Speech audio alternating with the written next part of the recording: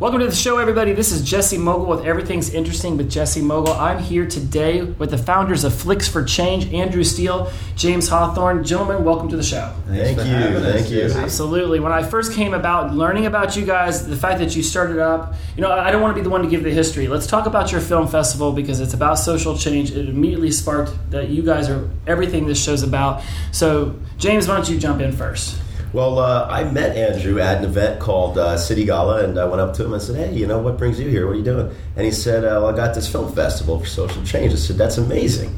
And at the time, I had made this little documentary series called Leap about people come to a crossroads in their life, and they're dissatisfied with the life they're living, and feel like they need to take a significant change or, take a big risk to start living a life kind of in accordance with their dreams. And he says, man, that'd be a good fit for the festival. We should talk. So we went out to lunch, and Andrew just kept talking to me about ideas for the festival. And, how would you do this? How would you do that? And so I started talking, and he says, well, do you want to come on and, as a consultant? And I said, well, yeah, I can maybe help with that. And as we got talking, it became clear to me that this big festival of his was actually just an idea in his head. So I called him out with the deadline. A deadline's key. A deadline's key. It goes from being an idea to an actual plan with a deadline. Uh-huh. So, and the more people you tell about it, then the more that deadline's becoming a real thing. That's right. So I called him out on it. I said, you actually have a festival? He's like, oh, it's a great idea though, isn't it? I said, yeah, it is. And he says, Best idea I had was bringing this guy on board. He says, you want to help me run it? I said, no. I said, I'm busy enough, man. I got too much I'm trying to do here out of Hollywood. Persuasion. Well, the more he told me about the vision, the more I saw his passion for it, the sincerity behind it. And I really thought that this was a chance to really help create something that, mattered and that meant something, which is why I set about, creating that documentary Leap a couple of years, prior. And I really look at my life as wanting to leave something behind that's greater than, I'll ever be after I kick the bucket. And I thought this might be an opportunity to do that, create a legacy, not to get all heavy or morbid with it. But, I do think about, when you're on your deathbed, having a life back that you can, look back on and say, yeah, I did something that mattered, and I thought this could be that. And then we set about making it a reality. Had our first festival last December, and then our next one will be November in Los Angeles. That's awesome. So, Andrew, tell me, was it about the legacy that made you want to start Flicks for Change? What was your driving force? Yeah, I just come off the flight from Australia, packed up my stuff to come over and chase the dream of becoming an actor in LA. And obviously, it's not as easy as you see in movies that overnight successes. Everyone's had 10 years of slogging out before they do that. But when I got here, I didn't have a family over here. I didn't have the friend base. I wanted to create something where I could be working towards what I wanted to do, but also give opportunities to people that are doing great work in this space. And this has allowed me to be around filmmakers to offer them an opportunity to have their work screened, but then also get in contact with the groups that are doing really great work in different films, whether it's homelessness or addiction or it's really it was to create a community so that I was inspired to work harder to give opportunities to people to have their stories shown. But yeah, just an opportunity to have these great works be seen by an audience, because often you have a film that's really poignant but the audience isn't there and it doesn't get to the people it needs to. And because we're big believers that film can really change the way people think about stuff, and it could just be a 30-second film or even an ad. Like commercials these days are so emotive, and it can change that inner you. You can hear somebody lecturing to you or somebody say you're doing this wrong, you're doing that right. But if you see something that affects you emotionally, which film really can, that can change the course of the way you act and the way that your actions have impacts on everybody else around you. Awesome. So yeah, that was something that I really wanted to create. And the more I do it, the bigger it gets, and the more incredible people I meet and who have been doing all the whole bunch of different stuff. And we're really a vessel for people with big hearts and artistic minds to come together to reach the audience that want to make a difference. So yeah, that's what it's becoming right now, and it's getting bigger and bigger. We're going to different cities next year. We're going to Washington DC, then going international the next year in Sydney. So and the more people we tell, the more people just want to help. And That's been the most heartwarming part, right there, that we hope that we've tapped into a vein where, a lot of the news, is sensationalized these days, and it's, unbalanced towards bad news. And it's upsetting. People are upset watching the news. And people vent on social media, but none of that's real change. It all starts to sound like noise. So we're really trying to create a community where people can come together and have a real discussion, a productive discussion about what we actually do about issues that we can make an impact on. Complaining about what happens in Washington, D.C. isn't going to change it very much. Got to wait till the next election cycle and vote differently, if you're not happy. But, ask not what your country can do for you, ask what you can do for your country. It's a very American ideal, regardless of whether you're a conservative or a liberal. And I think it's an attitude of, taking responsibility for the world that you live in. And we really want to create a community where people step up and say, it's not that hard to start addressing some of these problems if we just show up, come to be inspired, and look to where we can plug ourselves in and start getting involved and making a difference. So we're hoping that this festival is a lot more than passive entertainment. We want it to be something that motivates people to get involved. And making change from the bottom up rather than complaining about what's happening or not happening from the top down. Is there an abundance of people creating socially conscious short films right now? I mean, I look back, obviously 9/11 will always be a huge marker for our country. Since then, we've had 3 very tumultuous administrations, regardless of what you think about Bush or Obama or Trump. Our country has undergone vast changes in just a very short amount of time. Are people putting out more socially conscious films now than they used to in the past? And are you finding that there's an abundance of these to pick from? Or is it more difficult to fill up your entire agenda for your film festival? Well, we do have a lot of great submissions, and to be honest, I wasn't looking as much as I have been now. So to see how much it's ramped up. I think there is a bit of a trend towards people trying to make a difference through film. So I think there is probably more films coming through. But I guess that's the short answer. I think because the barrier to entry now for making a film with how cheap and accessible technology is and the capabilities of just your iPhone, the barrier to entry to make a film that is watchable, where bad lighting or bad sound doesn't interfere with the content getting through, it's lower now. So I think people have a voice now more than they ever did before. And I think you see a lot of YouTube stars that are just out there to entertain and try to promote themselves. But I think on the flip side, you also see people that are be able to have a voice and feel like they can start to make a difference. So I think that it's a good thing. Okay, it's a lower barrier to entry. I did an episode that will air for my podcast later on about doomsday scenarios in the environment. And one of the things I try to come up with at the end of each one of my episodes is, what is it that you can do to help facilitate a change? And a lot of times I don't have an answer. And that's where I feel like a lot of these socially conscious short films that I can be shown Syrian refugees in Greece. I can be shown the black rhino going extinct in Africa, but I really don't know how I can even begin to make a dent to make that change. Are you finding, what's your response to that? Because it is, there's a lot of great things that we could start making a change for. We could start turning the faucet off when we brush our teeth, but do I know if I'm really making that much of a change when I do that? Are you finding that some of these people who create these short films are just showing us this is a problem, but they don't necessarily know a solution yet? Yes, I think that, the burden is not on the filmmaker to show us a solution. I think that when you look at what storytelling can do, is the storyteller can, in the best way, manipulate our emotions, give us a visceral feeling in our gut, and that can be a gateway into the mind to change, old patterns of thinking and to make us start questioning the behaviors that we've engaged in thus far. From there, our goal is to take this audience, it's all riled up from these great films that we show, and have the heads of nonprofit organizations at our venue, or where you can connect, to them through the app that we're designing or through our social media pages. So it really is a community effort, and we want to, bring heads of nonprofit difference makers to the venue so that people feel like they can make a difference, so that they don't just go away feeling, all these different things, but with no clear course of action to follow through on. Right.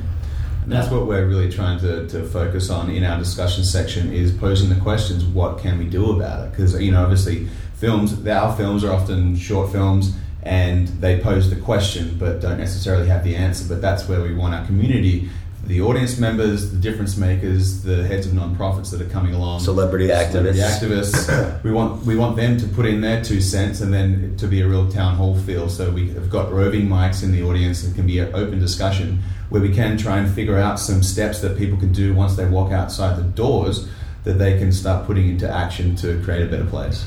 That's a great idea. I mean, that's an awesome philosophy. It makes me think about my own activism. Like, okay, I live in California. We're a pretty democratic state, but except for the middle part's Republican, but the urban areas are all Democratic, so we run the show.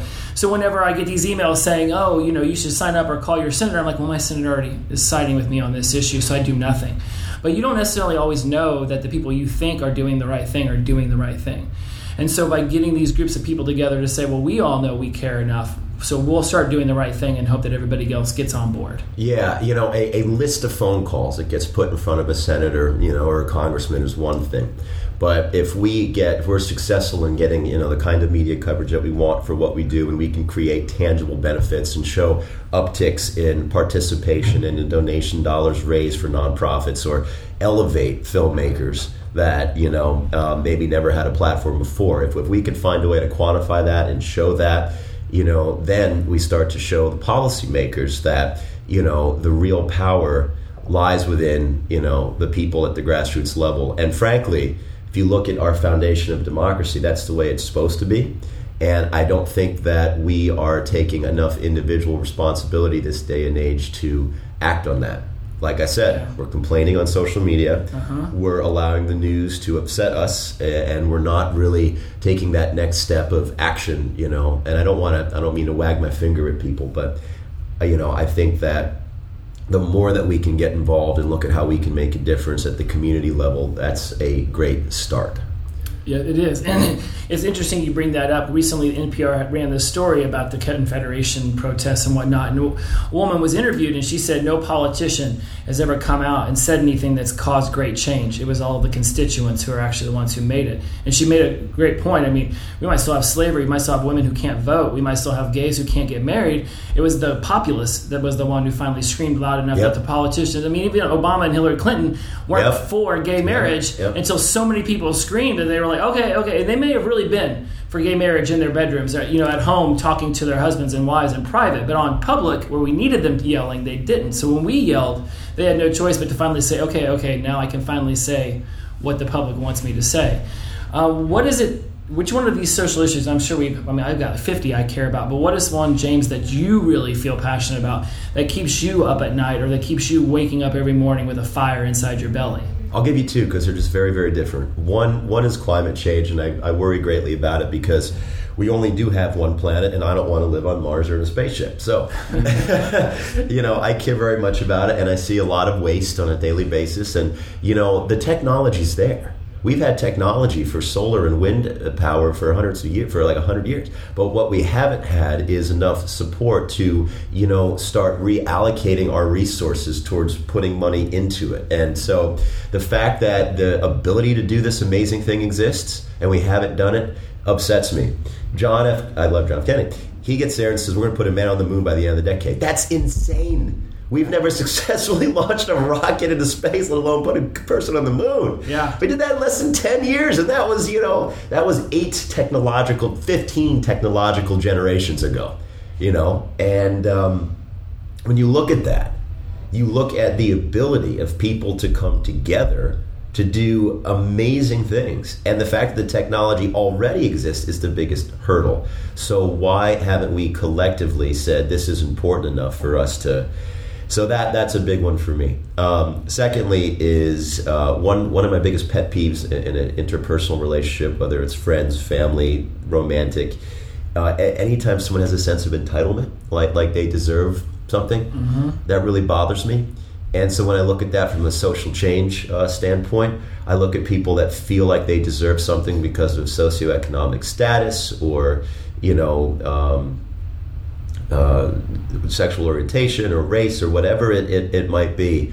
That really bothers me. Any kind of entitlement, because that breeds inequality. So inequality, in terms of the way that we look at ourselves compared to others and the way that we treat one another, and even if it's on an implicit level, I think a bright light needs to be shined on that, so that we look at our attitudes towards one another. And I think that when we really start to value one another at a basic human level and see that our similarities are what unite us, and that our differences are what make us interesting rather than are what make us somebody we can't get along with, we can really start making positive change together on global issues like climate change. You asked, what do you do about a genocide in a third world country half the world away? Right. Well, when people start to value one another, at a basic human level, that I think becomes sort of a global movement.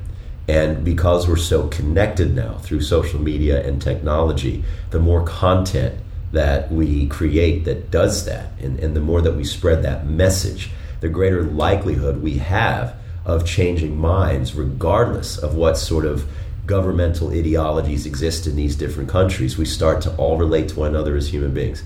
So that's my pie in the sky hope for humanity and my idea. And it's all pretty lofty stuff, but I think it starts with content, spreading that content, valuing and respecting one another, and recognizing that we already have the assets and have already done this before. So, if we can recognize that it's not so far away, if we all come together to do something about it, we can start. Awesome. Andrew, you're the original dream maker for this entire festival and this whole movement. What are some of those issues that keep you up at night and fire you up every morning when you wake up? Yeah, well, the first one started before I actually came up with the idea. Obviously, that's kind of part of the reason why I decided to put it together. But it was getting off the plane and just, here I am going to pursue my dreams. And then I just saw so many homeless people, and, their dream was to get a pillow to sleep on or some food, and I'm walking along, and I've this complete dichotomy of these people who have nothing, and then I have, I'm a blessed person, and it's just there's what can we do about it? There's homeless shelters. They're doing food drives. There's so much wasted food from different big chains that obviously expire. The food expires. So one of the things I've been trying to do is corral people that have access to these large quantities of food that it gets expired, and I want to distribute that to the homeless people that are out there. Obviously, there's a range of different reasons why somebody might be homeless, and it kind of touches on what James was saying, is that we don't know what their story is. Like, you see somebody on the street and you go, okay, they're X, Y, and Z. You're making these prejudgments on what you think they must have gone through. But you don't know if someone's just had a really rough run. You don't know if they've got mental illness. You don't know if they have addiction, which is also a mental illness. There's not that understanding. There's just there's an immediate, that's bad, but I don't want to associate with that. You don't engage with them like that. So walking down the street, I don't look away from homeless people. I don't necessarily engage with them, but I'm happy to talk to them, happy to treat them as a person, give them something if I have it. It's just opening up your mind to somebody else is coming from a different place, and often someone to listen to them is probably the best thing that they can have. Right. Possible. Yeah. So it's changing our ways of how we look at each other, whether you are homeless or whether you're black, white, whatever.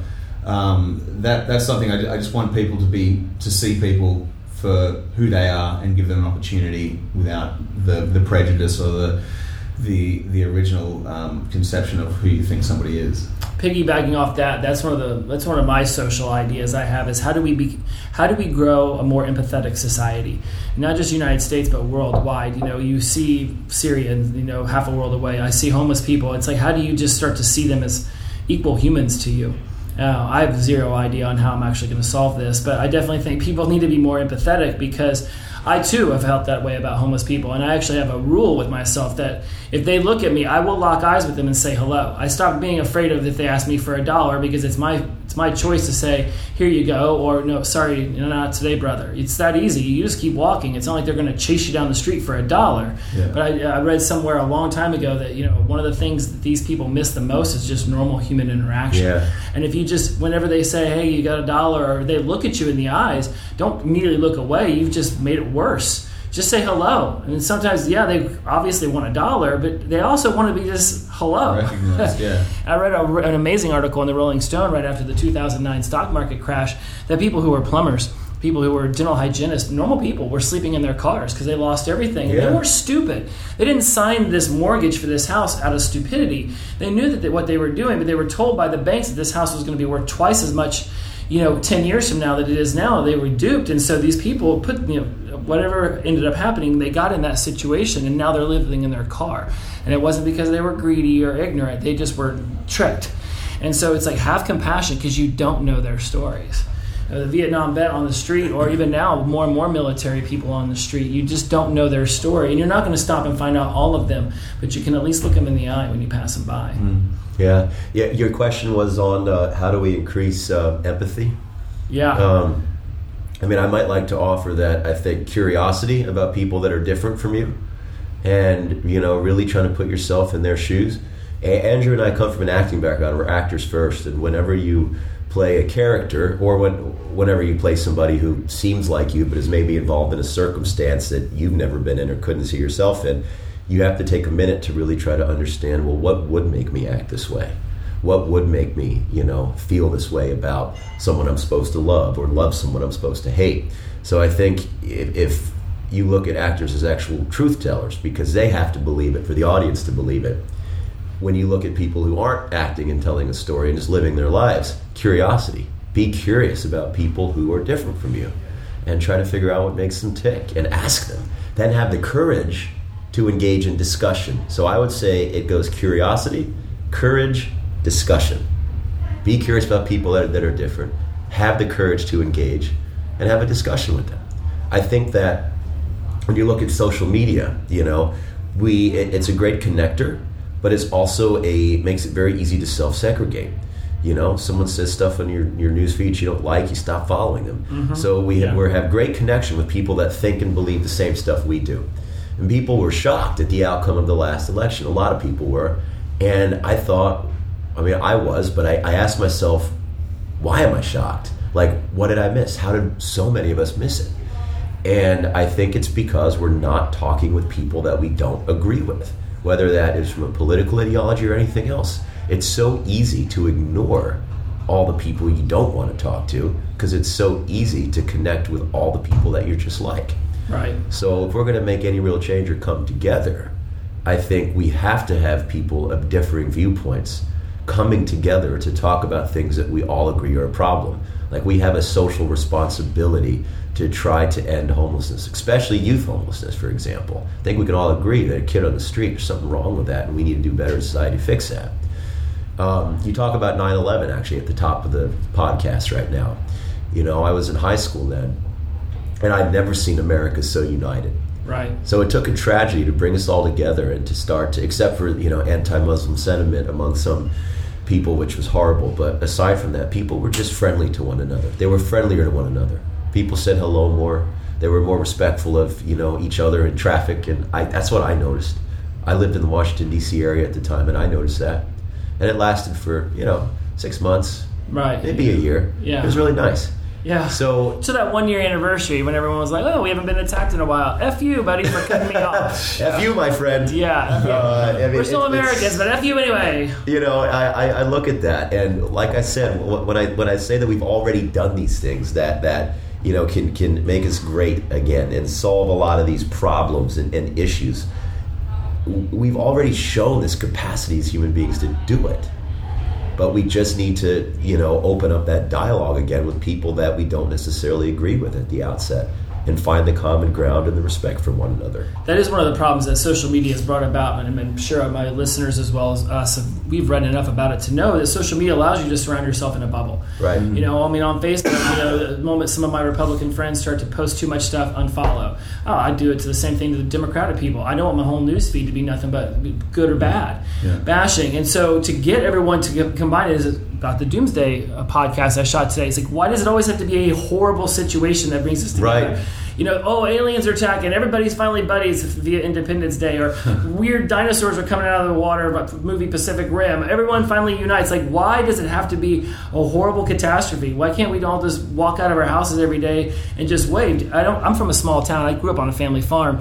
Like, we wave to our neighbors there. You know, now you lock eyes in a car driving by, they just did something they weren't supposed to do, and you're okay with it, but they don't even wave. Like, hey, just acknowledging your existence. They just keep going. And like, where's that social common courtesy that people just don't seem to have anymore? It's true. That's a good question. I wonder how we lost it all. It's really, I mean, you know, I don't know. I think that there's such a focus on like the individual in our society these days, especially, you know, in the Western world, right? And there's collectivist cultures and individual cultures, and I don't know. I blame sort of the self-help culture of the 90s. You know, and early 2000s, everybody was so big on self-improvement and focusing on their own mental and emotional. But I think that our greatest strengths come, you know, when they're bounced off of or interplayed with our fellow man. Like, I think if we look at how we relate to one another, that's our best opportunity to nurture, you know, who we are at the most meaningful level. Without healthy human connection, we're nothing. No matter how, you know, we've reduced our work week to 4 hours, no matter what, you know, habits we've put into our own life to be more effective.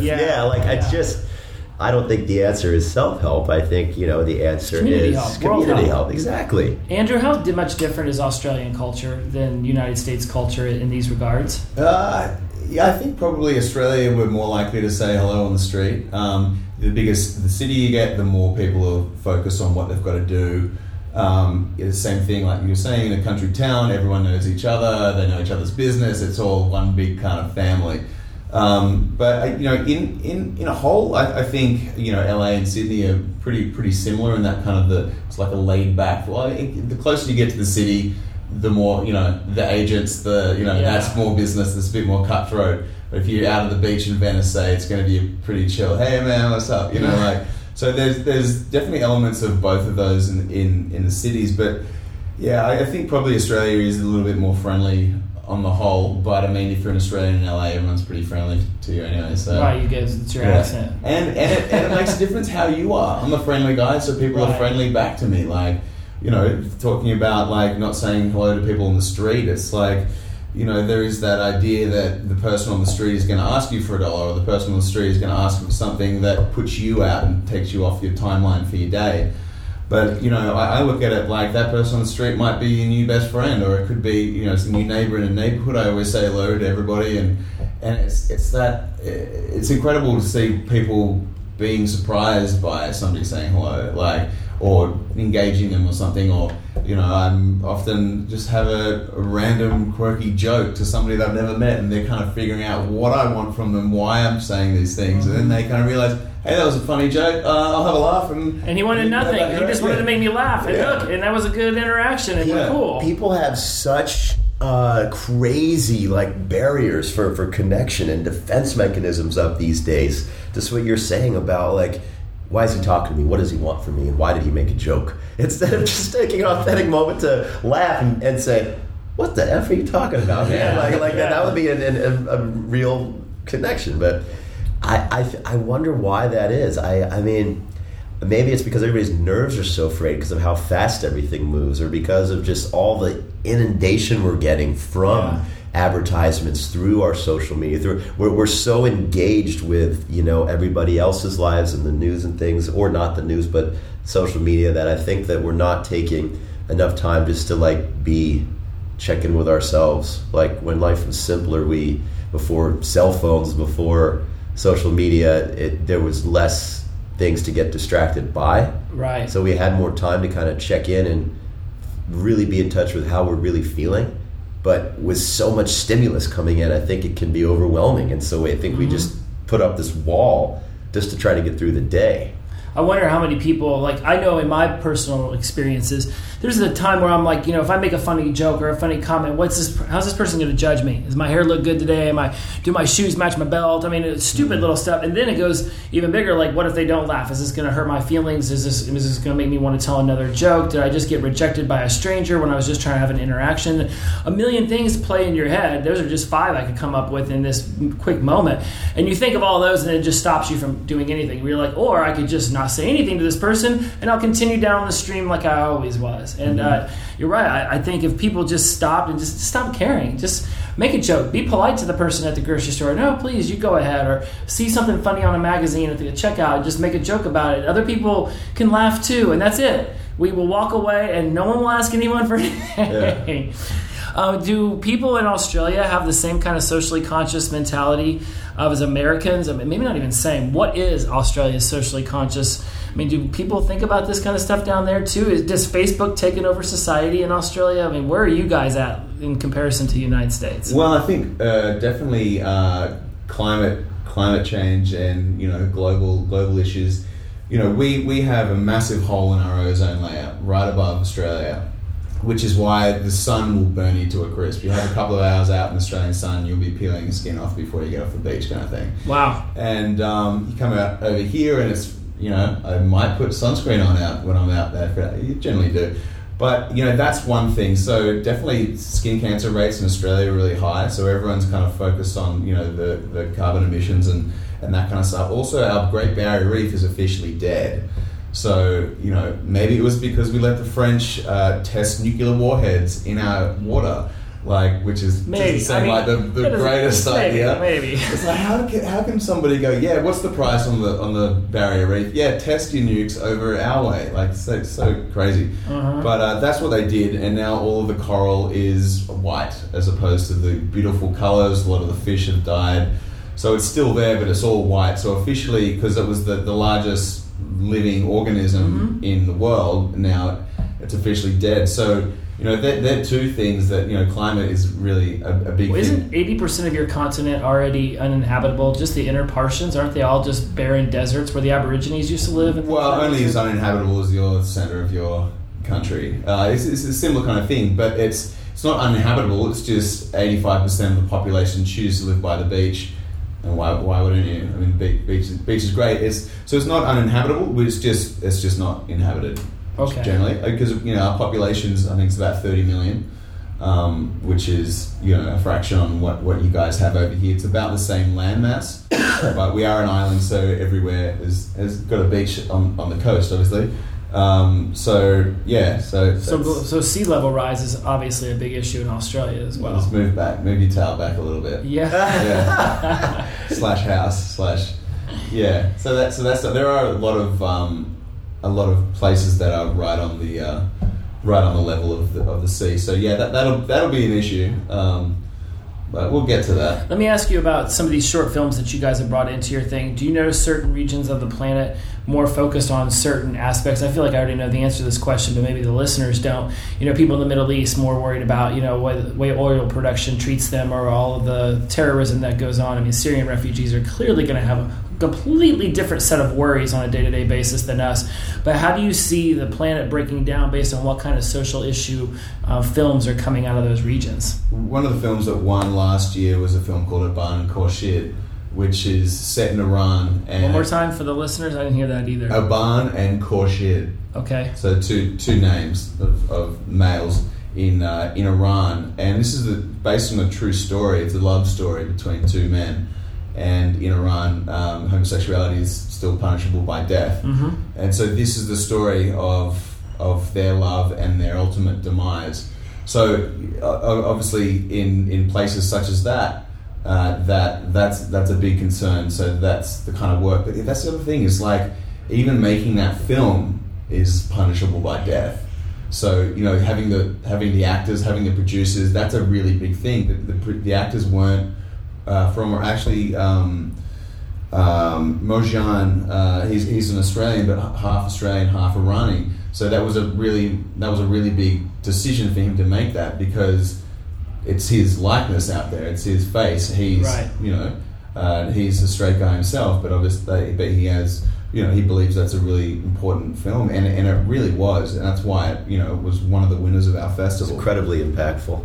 We also have an asylum seeker who he started making films on his iPhone just to document what life was like, as someone that didn't have a country. Kadim Dai is his name. Incredible guy. Yep. Wow. His family is dispersed across the Middle East, the Philippines, Australia, and now him in the U.S.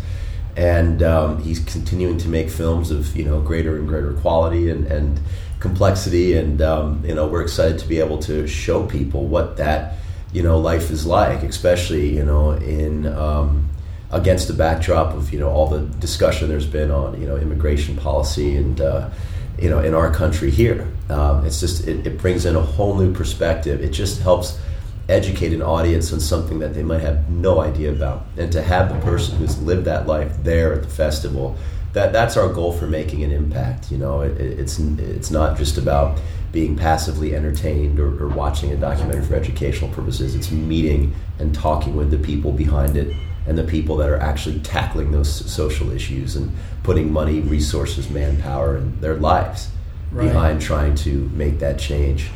And our goal, one of my greatest goals, is in discussing. I run partnerships and sponsorships for us, and we have some partner sponsors that are very reluctant to work with us because the first thing they think of when they hear socially conscious film festivals, tree hugging liberal. Of course, hippie. Yeah, I mean, right. And I say, look, that's not the point. I mean, if we don't get people from different political viewpoints on that stage with us to talk about these issues that are really our responsibility at the individual level to do something about, why should anyone care? It's just another example of self-segregation and being around people who already agree with you. That's easy. But bringing people together that disagree and finding the common ground about how we can be better Americans by treating one another better and being better world citizens, that transcends any political ideology. And when you look at the fact that there's race riots happening in our country right now, I mean, that hasn't been a thing, really, since, you had Rodney King issue, but, since like the 60s. Yeah, 64. I mean, are we going backwards here? Right. So I don't think there's ever been a more important time for people that don't agree politically to get in the same space to celebrate something that is inherently human, storytelling, great storytelling. And have your hearts inspired and sit down next to someone who doesn't agree with you and say, were you moved by that film? Yeah, I was. I would agree with it, but I was moved by it. Oh, I totally agree with it. I was moved by it. Now we can start. Right. Then we can truly start trying to make a change. I love the philosophy because it makes me think. Like, I believe, they talk about flyover states, and so I'm like, because I don't believe all the coasts are as liberal as people make them out to be. I mean, let's face it, North Carolina and Florida, they're on the ocean, and they're not always so open-minded. But I call it destination places versus flyover. And I almost feel insulted for the flyover areas because I've lived in a lot of those places, and they're not all closed-minded, but they have their own lives going on. It's like, how am I supposed to, let's say you live in Omaha, it's just my generic city I always name when I'm like, move back to Omaha, it's just a generic place I say.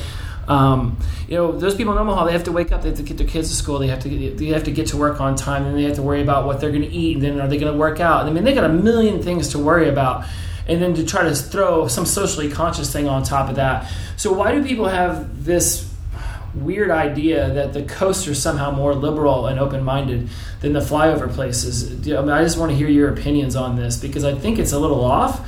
I just think that we've just unfollowed all those people from the flyover places and we never actually get to hear what their real opinions are. That's a good question. I haven't spent, I grew up in the Washington, D.C. area.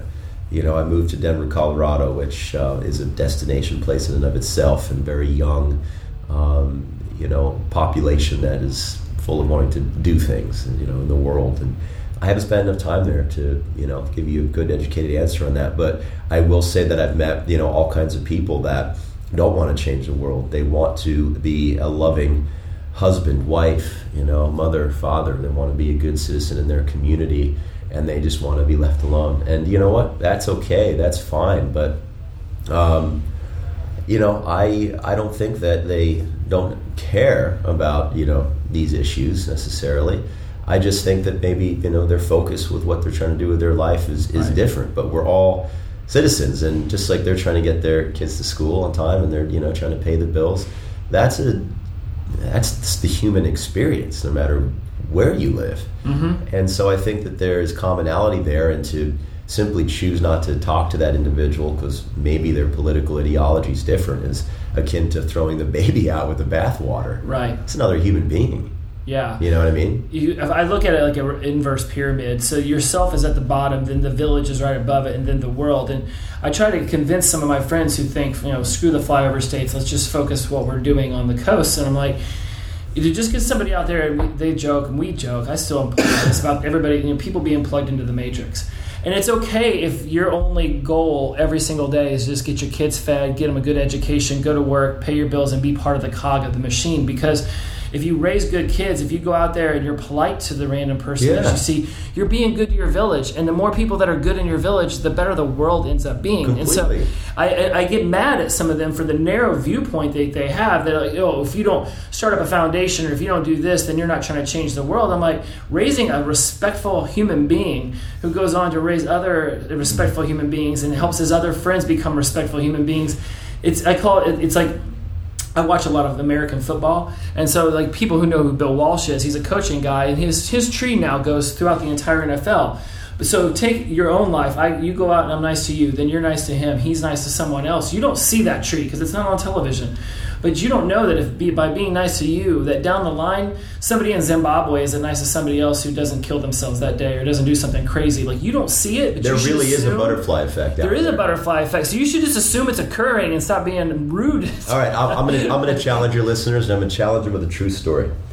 A few years ago, when I was making Leap, I was having a rough day, man. Nothing was going well. I didn't think the damn film was going to get made, and I just was not in a good place, and I had to go train my clients the job that actually, pays me something. And I was just not wanting to do anything. I was wanting to crawl under my covers and not even go out. So I figured the next best thing is to at least get a cup of coffee on my way down to work and try to pep up a bit. So I said, F it. I went to the Starbucks drive-thru, and I said, you know what? Go ahead and just pay for the car behind me, and do me a favor. Would you mind asking them, inviting them to, see if they would like to pay for the car behind them? Here's my card. I'm really curious if anybody does this, and if they do, just give me a call or shoot me a text. Let me know how many people actually do it. Well, I'm at the gym. I'm training one of my clients. This is like 2 hours later.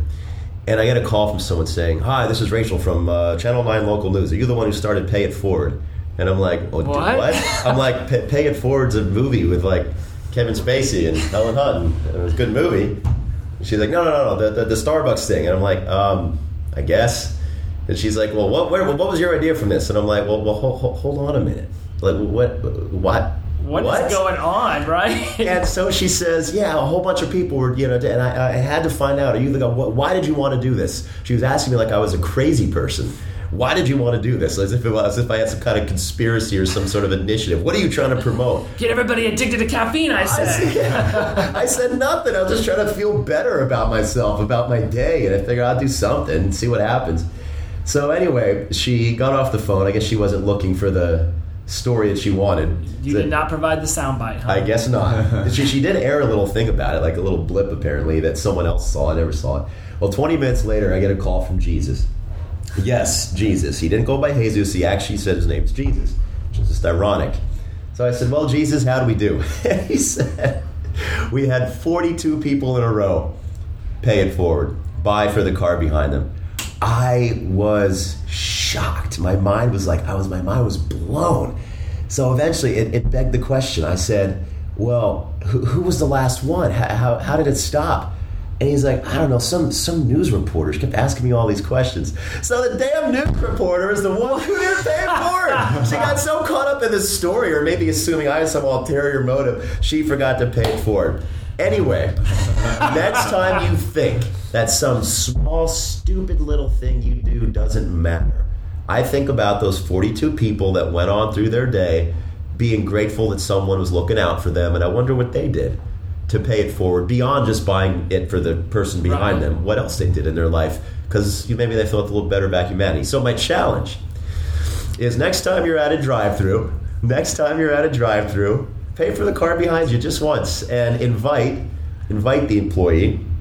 See if you can get him excited enough to ask them to invite the next car to pay for the person behind them. Who knows what you could start. I love that idea. I'm going to throw that challenge out to everybody listening.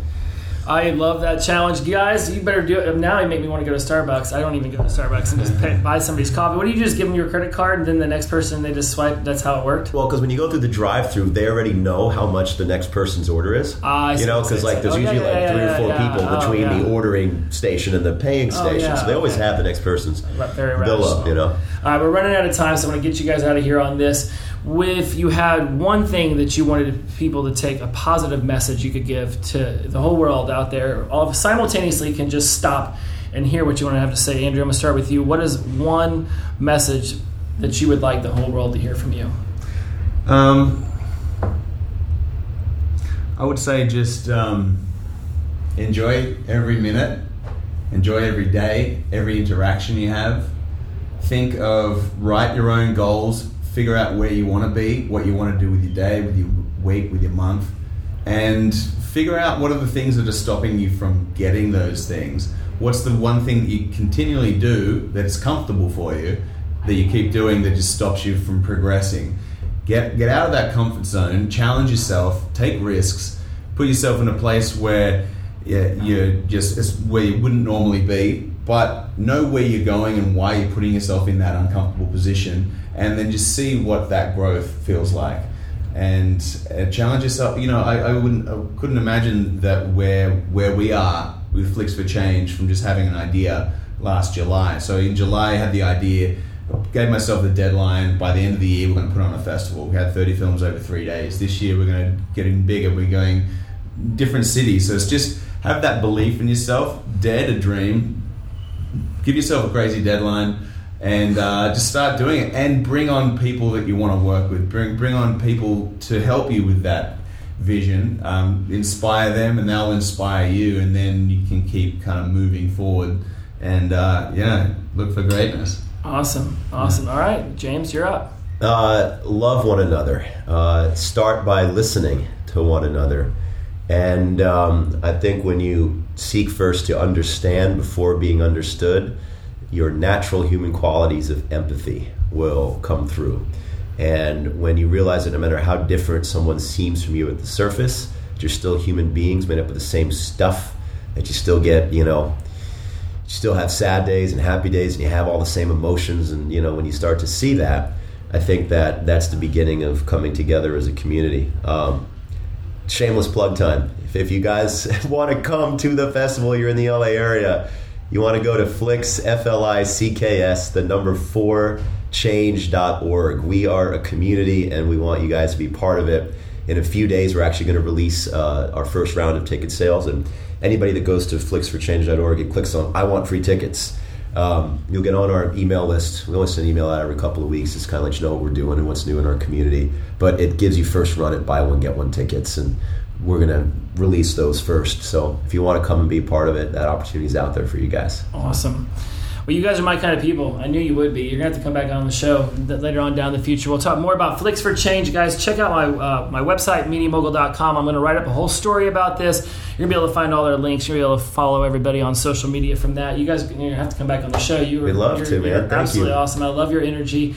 So good luck, and we're going to keep up with this. This is going to be great. Also got a discount code for your viewers. If you write in Jesse, Jesse, you'll get buy one, get one free tickets just for you guys, because we love you so much. Yeah, and I might win a prize, like I get to actually come for free too or something. It's going to be amazing. It's going to be amazing. So come on, support the show. You guys are exactly my kind of people. Thank you so much for being on. So that's it for this episode.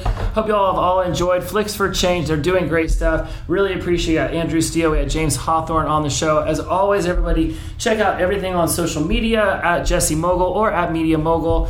You can find me you've already found me on iTunes. You can find me everywhere else you need to at MediaMogul.com. Remember, we are curating curiosity through compelling conversation. Be well to one another, and as always, safe journey.